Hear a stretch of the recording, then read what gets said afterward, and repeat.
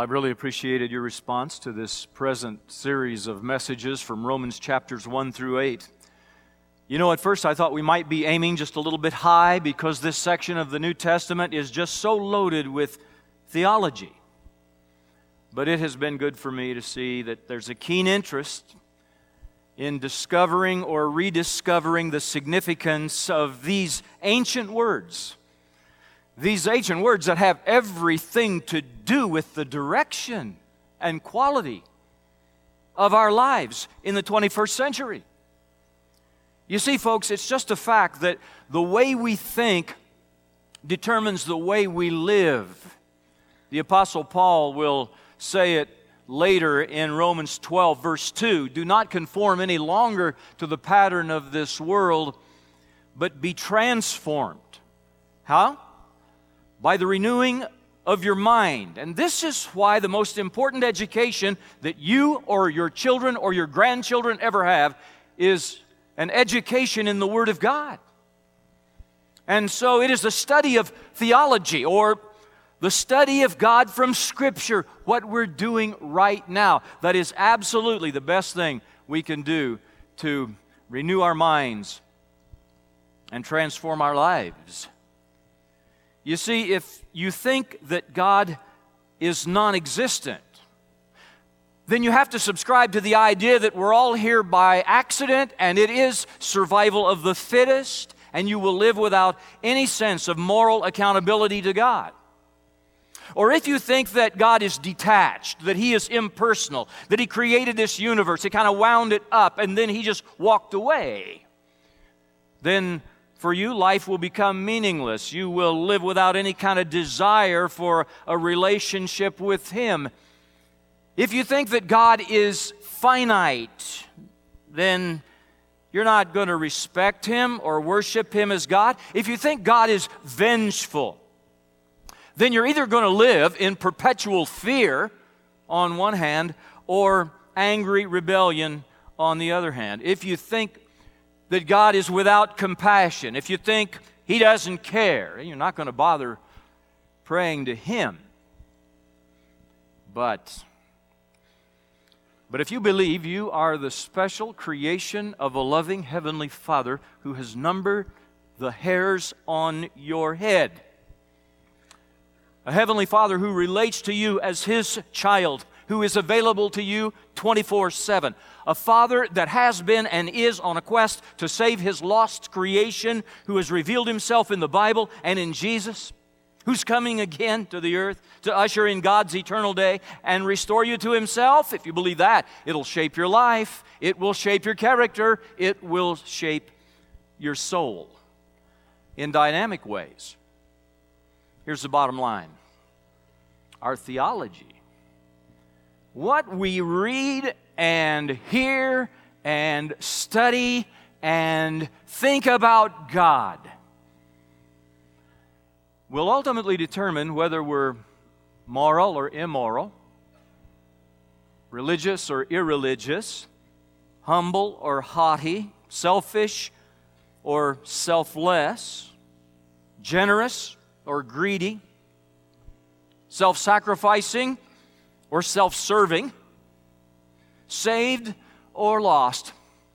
Well, today we've come to Romans chapter 4 and chapter 5, where we find this ancient word, justification, is prominent in both chapters. And it's a word that we seldom hear anymore, probably one that we don't exactly comprehend when we do hear it. But it is a powerful teaching in the New Testament that we need to understand. And all of Romans chapter 4, Abraham is introduced to us as a living, breathing model of what's called justification by faith.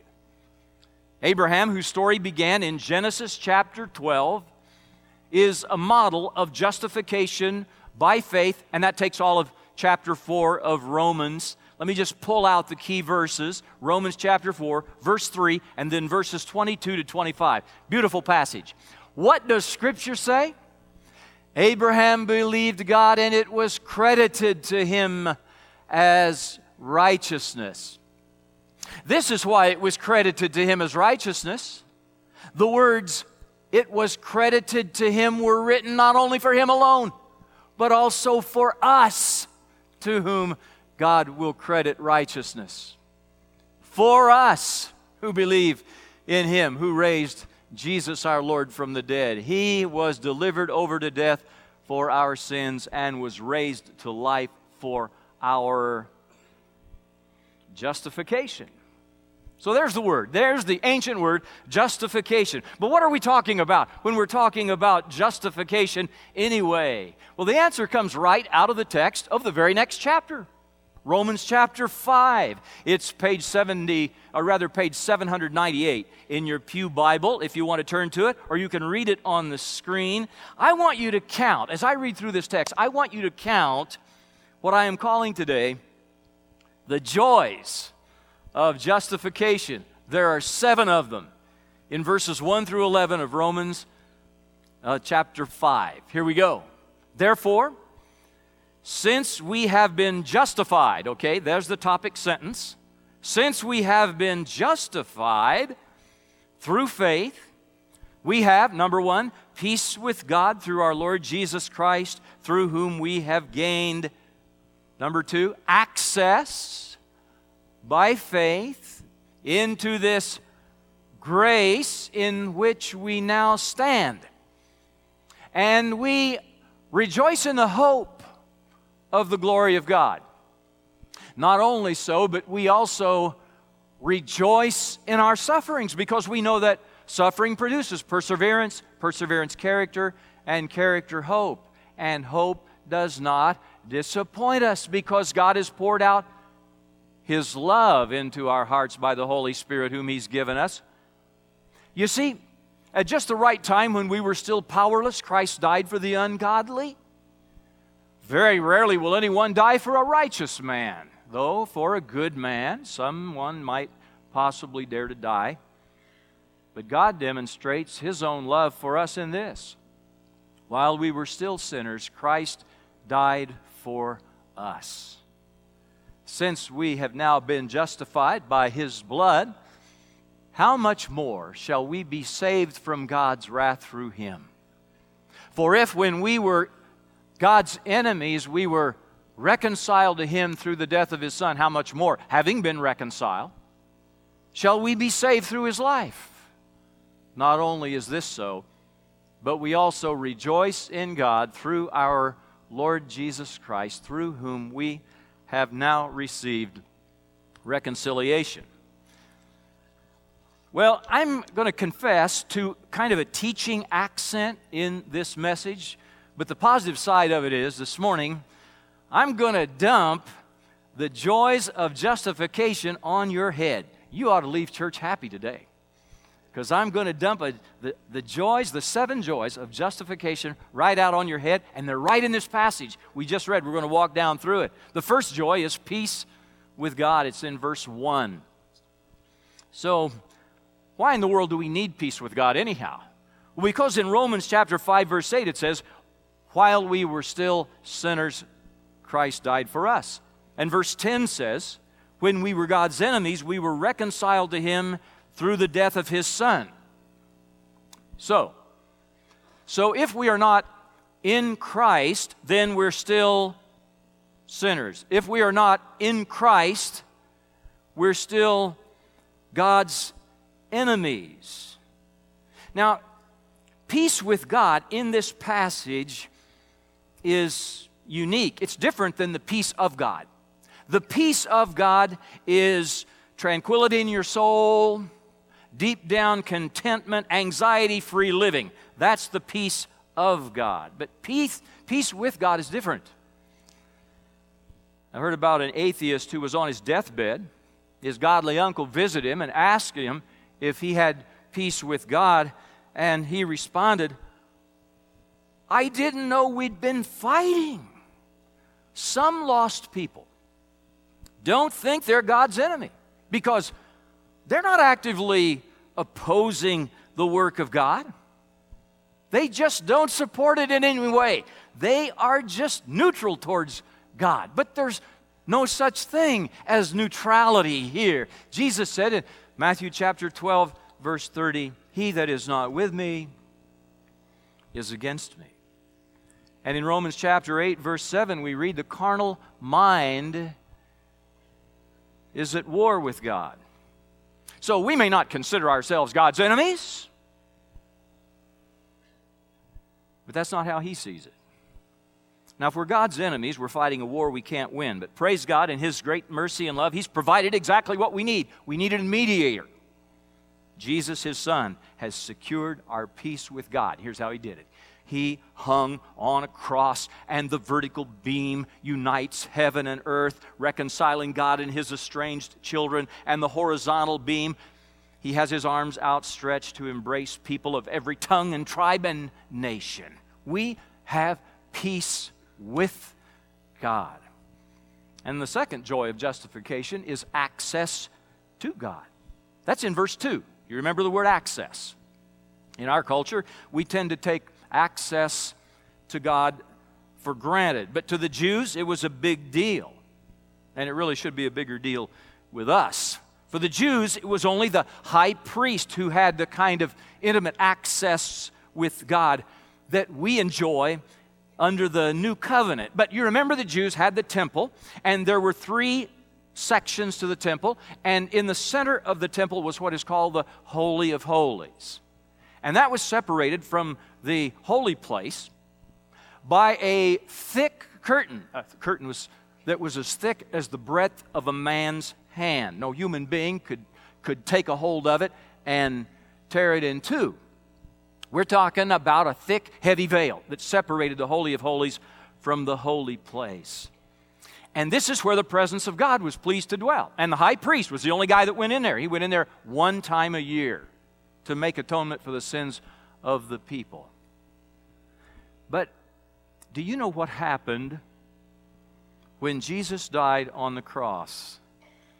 Here's what happened when He died on the cross. Matthew 27, verse 50 and 51. When Jesus had cried out again in a loud voice, He gave up His spirit. At that moment, at the moment that Jesus died, the curtain of the temple was torn in two from top to bottom.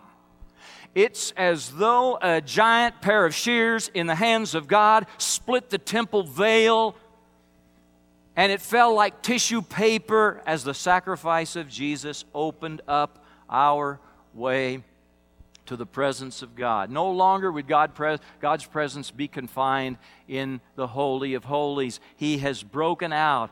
And here's the great joy. Take a look. 1 Corinthians 6:19.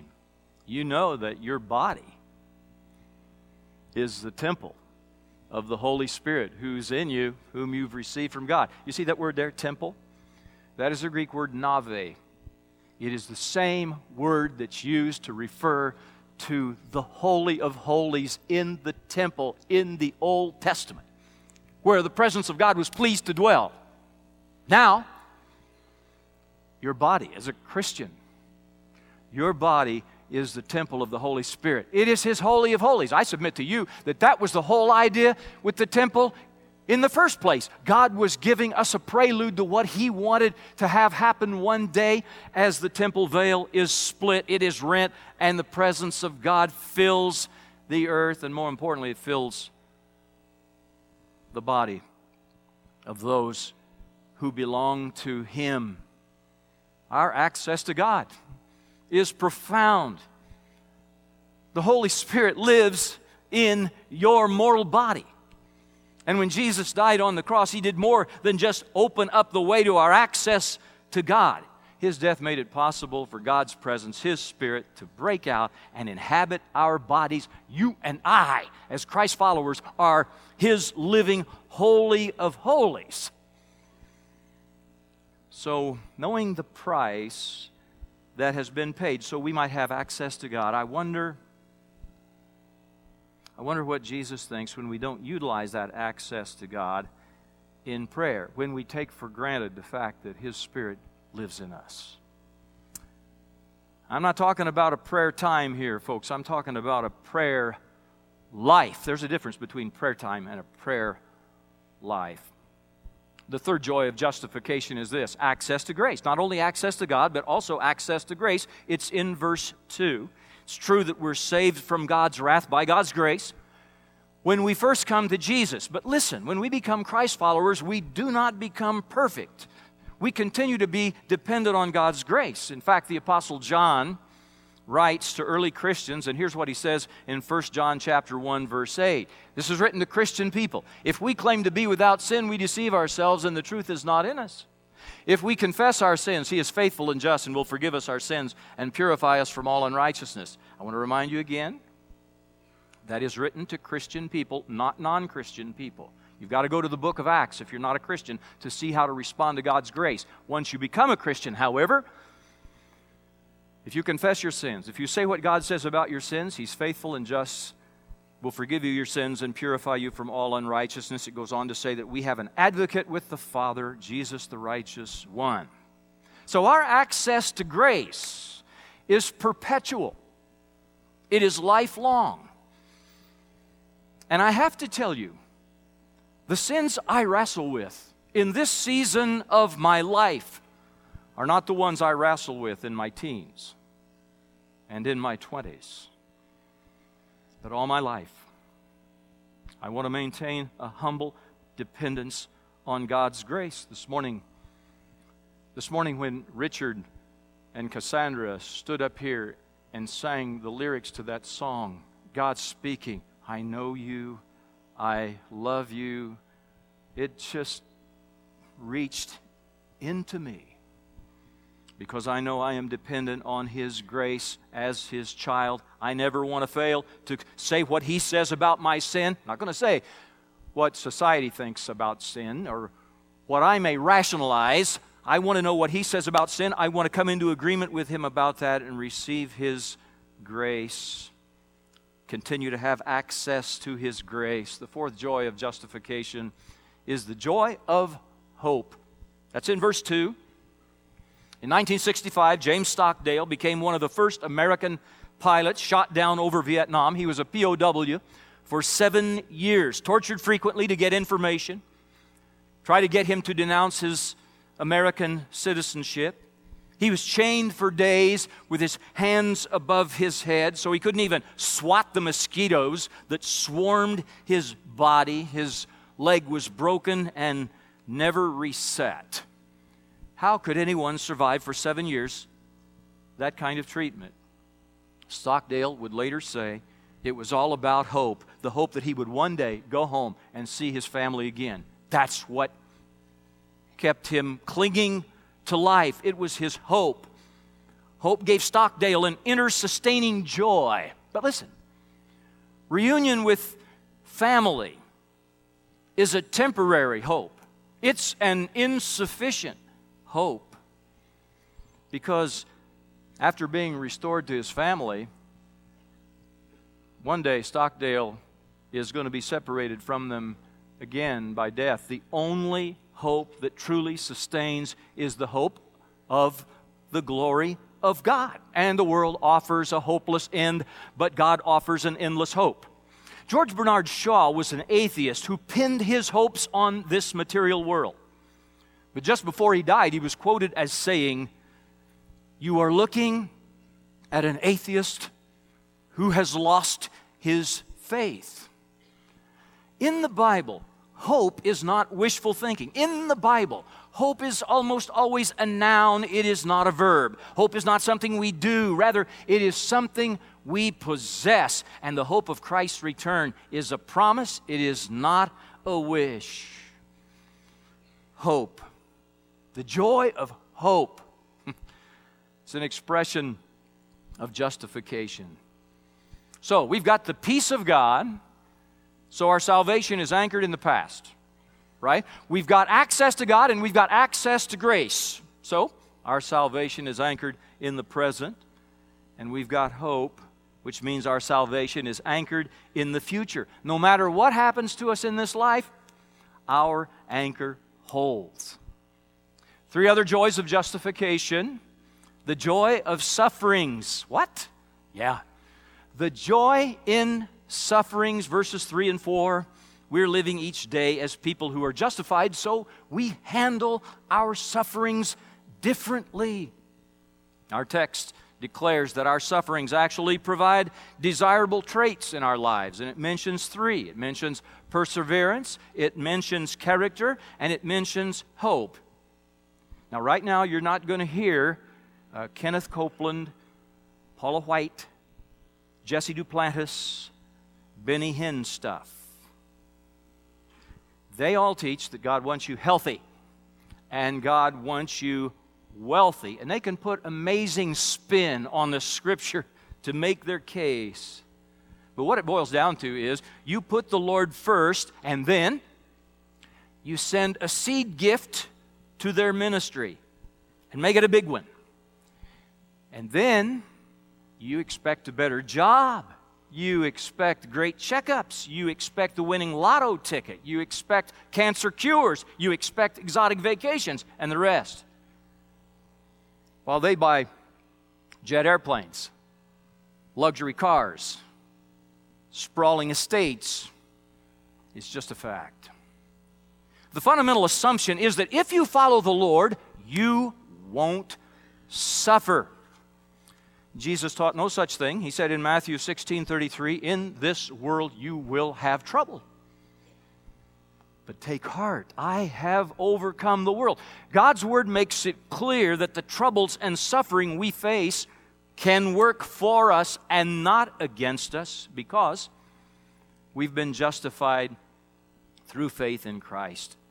So He uses these afflictions to strengthen us, perseverance, to mature us, character, and to focus us on the greater life, hope.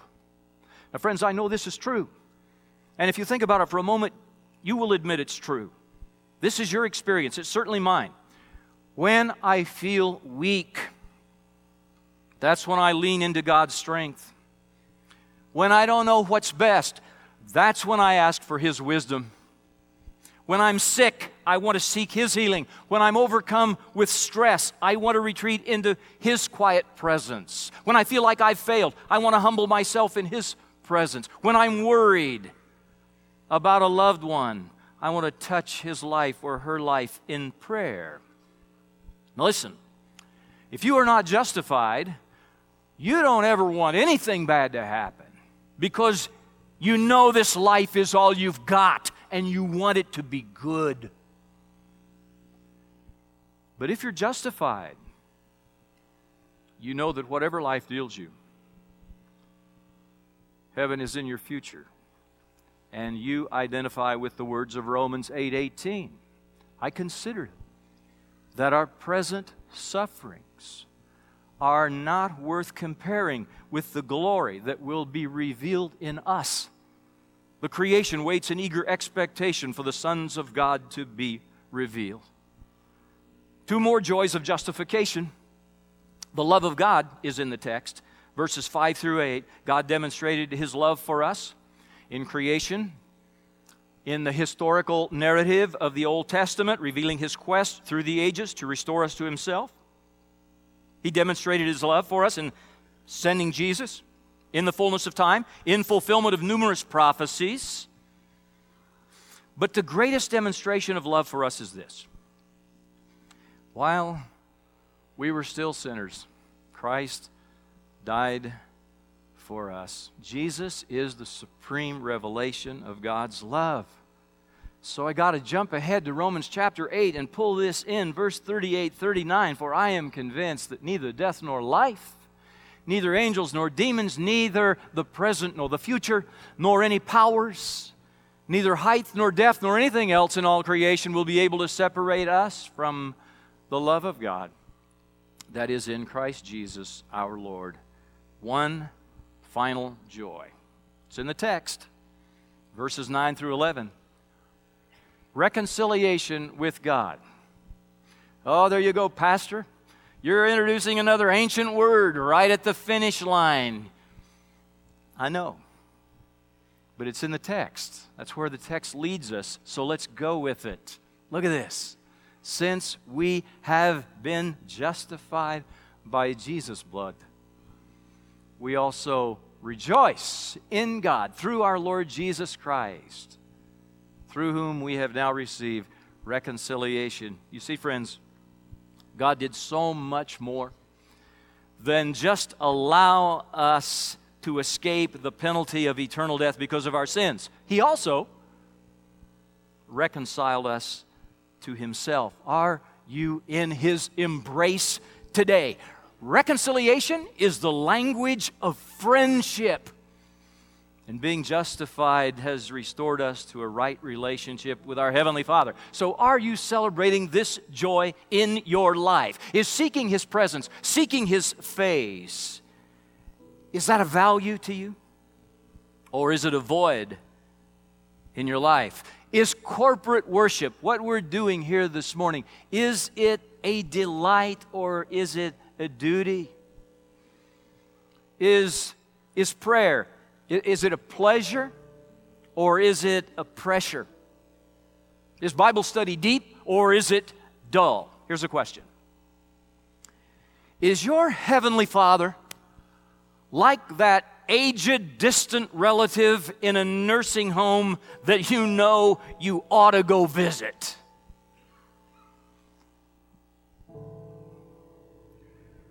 Or is He a loved one that you can't wait to spend time with again? The joys of justification await you today. They do. If you're ready to make Jesus the Savior and Lord of your life, if you're ready today to make Crossroads your church home, if you desire counsel or prayer, we're here to receive you as we stand and worship together.